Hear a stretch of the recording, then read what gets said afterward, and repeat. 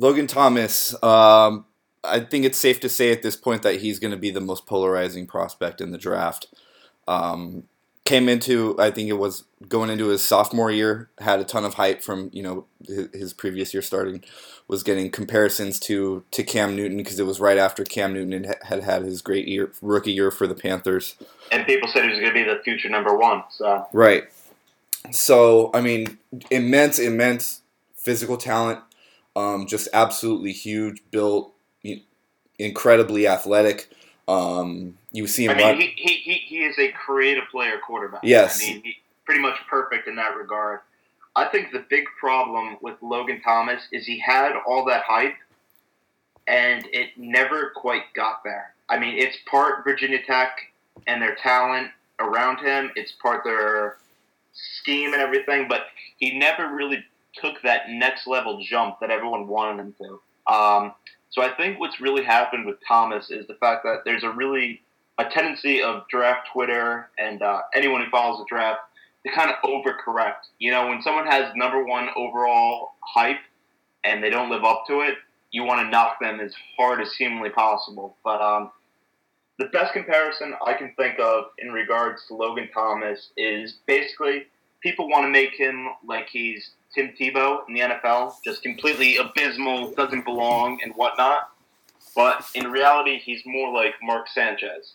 Um, like I said, that same height, Mark Sanchez, number 6 overall pick, wasn't completely atrocious as an NFL quarterback, but when he screwed up, it was just awful. I mean, butt fumble and all that nonsense. It was laughable how bad he was. And you watch Logan Thomas live, and even on tape, you'll see some throws that are just completely laughable. But when you look at the complete totality of him as a quarterback and all of his tape, it's really not that bad.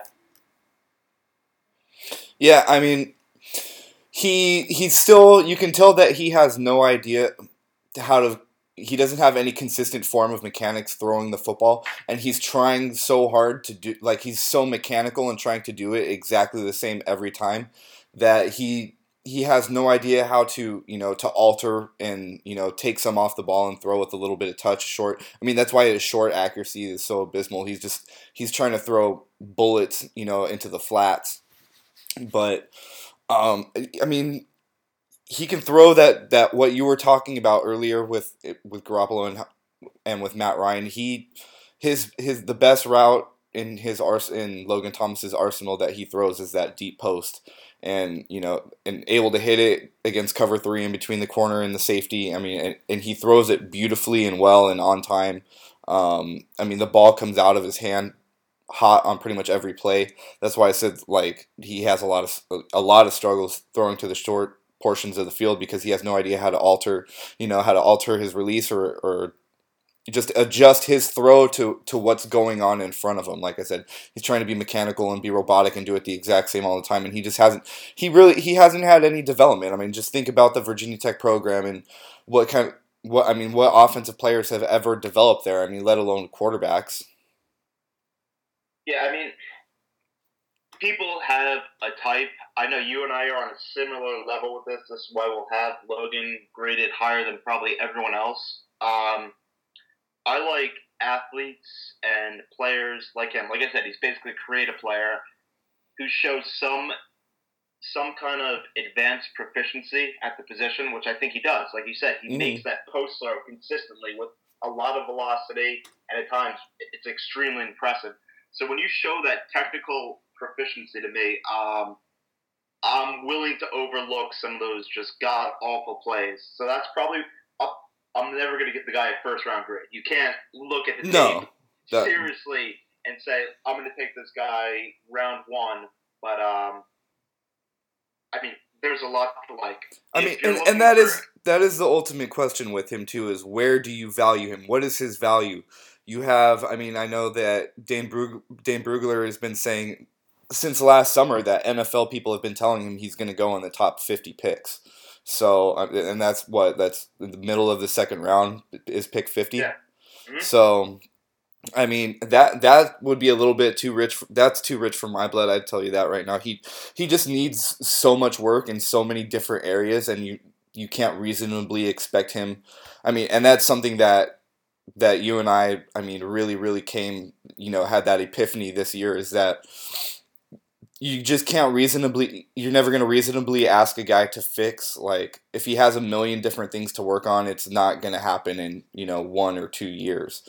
We saw that with a bunch of different college football players this year. I mean, they can advance certain parts of their game and get better. Yes, I'm not saying that guys will never develop, but when you are who you are. yeah, you are who you are, and when you have so many things to work on, like how he does, you can't, like you said, you can't reasonably draft him and expect him to be a starter within 1 or 2 years. So I'm thinking more like round 3. I could see you getting away with it. I could see you justifying it. Yeah, I could see you justifying it in round 3, with the expectation that it's gonna be ugly early if you do have to start him early, but that it's a rare physical specimen, and that's a lot of what the draft is all about, is getting rare physical specimens. And I mean, anytime on day 3, I'm cool with you spending a pick on Logan Thomas. I think that would be, I mean, even in round 4, I think that's perfectly fine. But yeah, round 3 is where that's where the argument would start with me. I think, like, where I would argue against it. I mean, like I said, I could see you getting away with that and being able to explain it, but it wouldn't really be justifiable to me. Day 3. Yeah, I'll just throw this out there as a final closing thought. I'm going to say it probably because I'll say it probably a million times in the next 4 months. There would be nothing happier than, for me, if I saw the Bengals draft him and for him to Kaepernick Andy Dalton. I think that's absolutely perfect in terms of surrounding talent and all that. Hugh Jackson. Fuck Hugh Jackson is in the coordinator. Yeah. Fuck that bullshit up, but whatever. Yep. That would be very interesting.